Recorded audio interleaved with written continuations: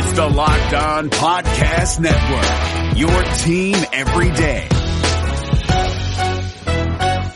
Support for this podcast comes from The First One with DJ Khaled, a new podcast only available on Amazon Music.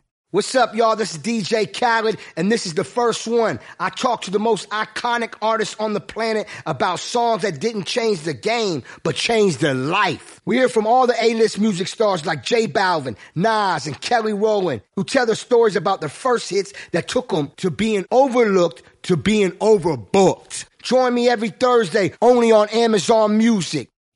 Hey, where are you going, Jim? The elevator's over here. Taking the stairs. But our meeting's up on 8. Yeah, I know. But that's 8 floors up. That's like 8 times 8.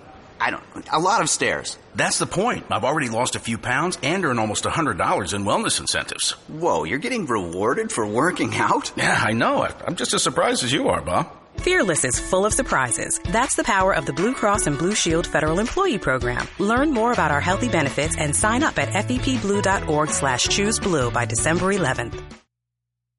You are Locked On Bengals, your daily Cincinnati Bengals podcast, part of the Locked On Podcast Network. Your team every day. Welcome into the Locked On Bengals podcast. I'm James Rapien, and we do this every single day. You can subscribe to us on iTunes or at audioboom.com. You can follow me on Twitter at James Rapien, where you can get my latest takes, blog posts at 700 WLW and ESPN 1530, and so much more. Here on Locked On Bengals, you're going to get exclusive Bengals content, interviews that you can't get anywhere else, straight from Paul Brown Stadium in downtown Cincinnati, from me to you. We do it every single week. And tomorrow you're going to hear exclusive interviews before the bye week because they moved up media day from Wednesday to Tuesday. So open locker room and all that. I will be there, so stay tuned for that. Look, I read reviews and I listen to it, and you guys are saying I'm being too negative. Negative. What is James doing? He's just so negative. He just keeps hammering the Bengals and hammering them and hammering them. And while I guess I understand that, yes, I have been critical,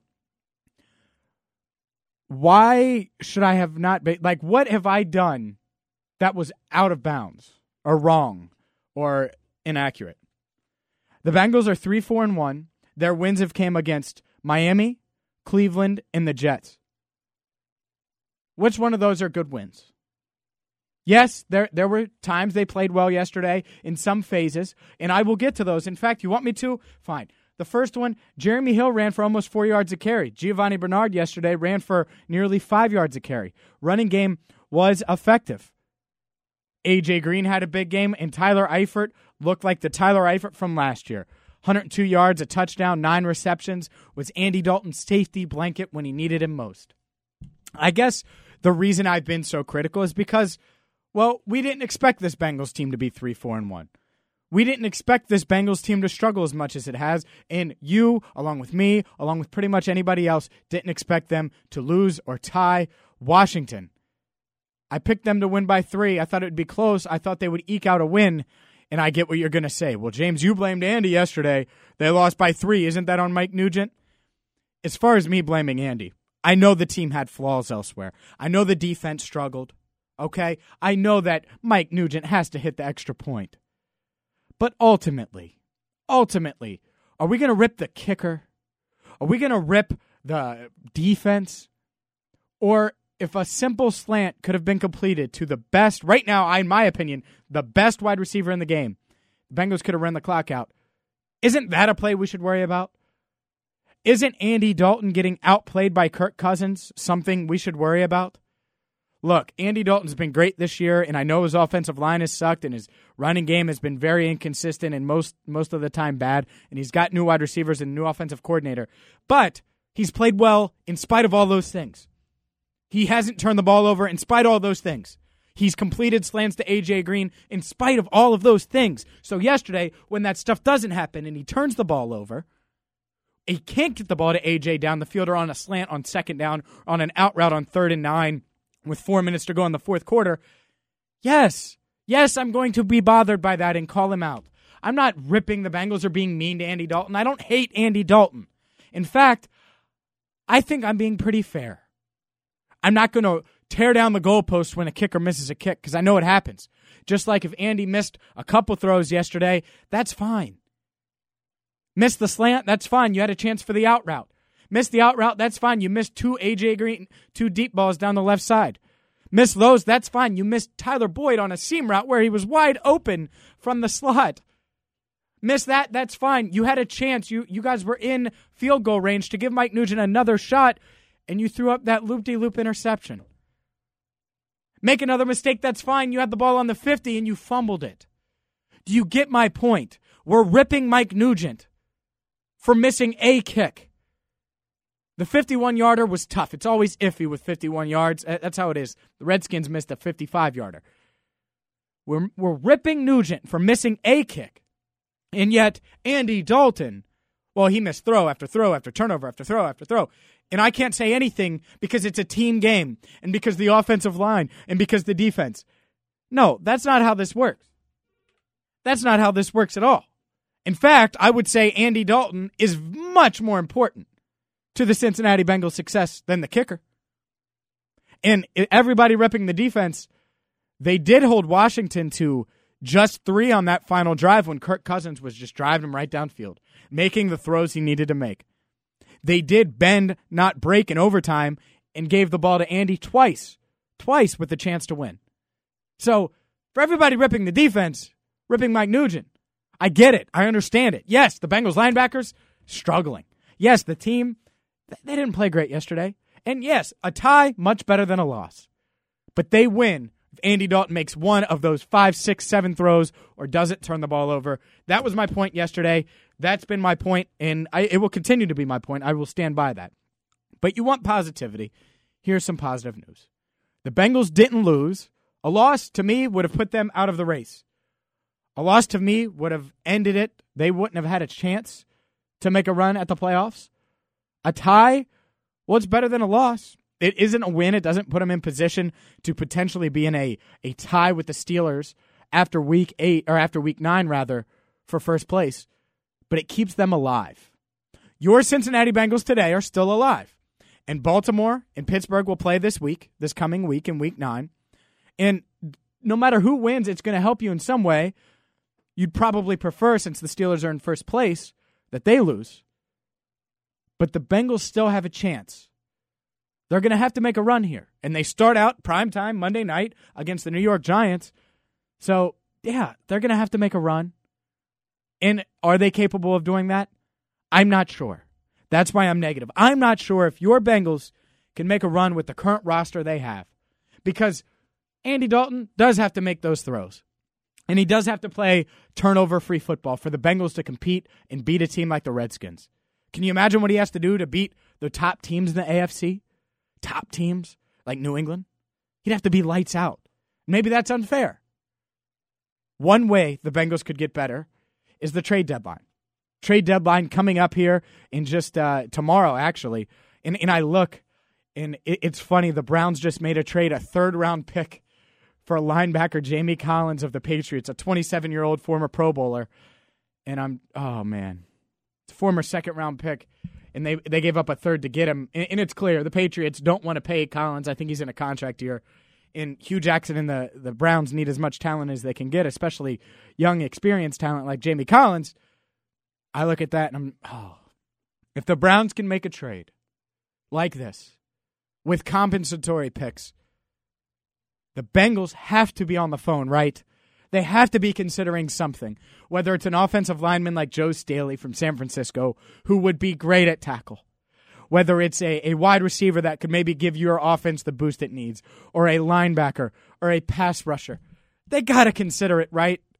I've talked about this multiple times. They need to go get someone. Everyone blames the coaching, or you're going to blame the offensive line, or the linebackers, or the quarterback, or the weapons, or the wide receivers. I get it. So how do you change that? Well, you can't change the coaches midseason. You're not going to fire Marvin Lewis midseason. You know what you're going to do? You're going to make a trade. Marvin Lewis, Mohamed Sanu, even Andre Smith left via free agency. They're going to have at least two comp picks, and I could be wrong. It might even be more than that. Oh, yeah, and Reggie Nelson. So they'll probably get 3 comp picks this year in return for the free agents that left last season. With that being said, if that's the case, the Bengals should make a run at trading some of their draft picks for guys who can help them now. Because if you're going to make a run, I'm not sure the team we saw yesterday. In fact, I don't think the team we saw yesterday is good enough. But for all of those who are defending Andy Dalton for me repping him, could you imagine Joe Staley, who's basically the Andrew Whitworth of the San Francisco 49ers as far as a veteran goes, former Pro Bowler, really solid offensive lineman, good off the field, not bringing any issues with him, putting him there? Could you imagine what that would do to this offensive line? How much that could benefit Andy Dalton? What about on defense? Yeah, we saw the defense struggle yesterday. What if they traded for Miami's Cameron Wake? I know it seems out there. It's something the Bengals don't normally do. But man, don't they have to consider it? After everything they lost in the offseason, knowing what we've seen through 8 games this season, a 3-4-1 record, the teams they've beat versus the teams they've lost to, don't you think that maybe a shot in the arm with a veteran player that can boost or the offensive line or plug a weakness on defense, don't you think they have to consider that? This isn't fantasy football. This isn't me being a fantasy GM. I think it's something the Bengals certainly should consider. They should be on the phone right now. And yes, if they can make something happen for a 3rd-round pick for Joe Staley, 4th-round pick for Joe Staley, a guy like Cameron Wake, heck, Brandon Marshall. Oh, now I'm thinking fantasy, right? Bottom line is, if you can go get a player that's going to bolster your roster and give you a shot in these next 8 games when you have plenty of draft picks in the upcoming draft, knowing how little your draft picks in recent years have contributed, why wouldn't you do it? If you're supposed to be a contender, if the goal is to make the playoffs and make a run when you get to January. Because right now, they're not on pace. Right now, they 7-8-1, maybe 8-7-1. So I think they should do it. What do you think? Tweet me at James Rapien. I certainly want you to tweet me feedback from the show. As always, I try to be positive, guys. But if there's not a lot to be positive about, my job is to tell you how it is. This isn't the Locked On Fan of the Bengals podcast. This is the Locked On Bengals podcast. And I'm going to tell you if things are good, bad, and different. And that's all there is to it. Now, you may disagree, and that's great. Disagreement, I don't want you to always agree because it's not fun that way. So keep it Locked On Bengals. We're a part of the Locked On Podcast Network, the fastest growing podcast network in the world today. I'm James Rapien. Follow me on Twitter at James Rapien, like I said. Tomorrow, well, you're going to hear from Cincinnati Bengals tomorrow. I'll be in the locker room. You'll hear from them. Andy Dalton, Marvin Lewis maybe, and we'll get so much more as we roll on. I'm James Rapien, and until tomorrow, this is the Locked On Bengals podcast. I appreciate you listening.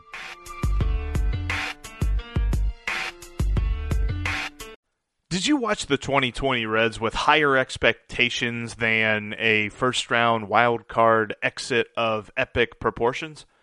Did you think that the Reds hitting would come around with the signings that they made last offseason? Are you wondering who is asking you all of these questions? Hi, my name is Jeff Carr, and I host the Locked On Reds podcast each and every day, part of the Locked On Podcast Network, your team every day. Throughout the offseason, I'm going to take a look at these Reds, how they fix what didn't work in 2020, and how they continue their success in 2021. But wait, there's more. I'll also have interesting interviews with players, writers, and everyone in between talking about the Cincinnati Reds. Come join me on the Locked On Reds podcast each and every day.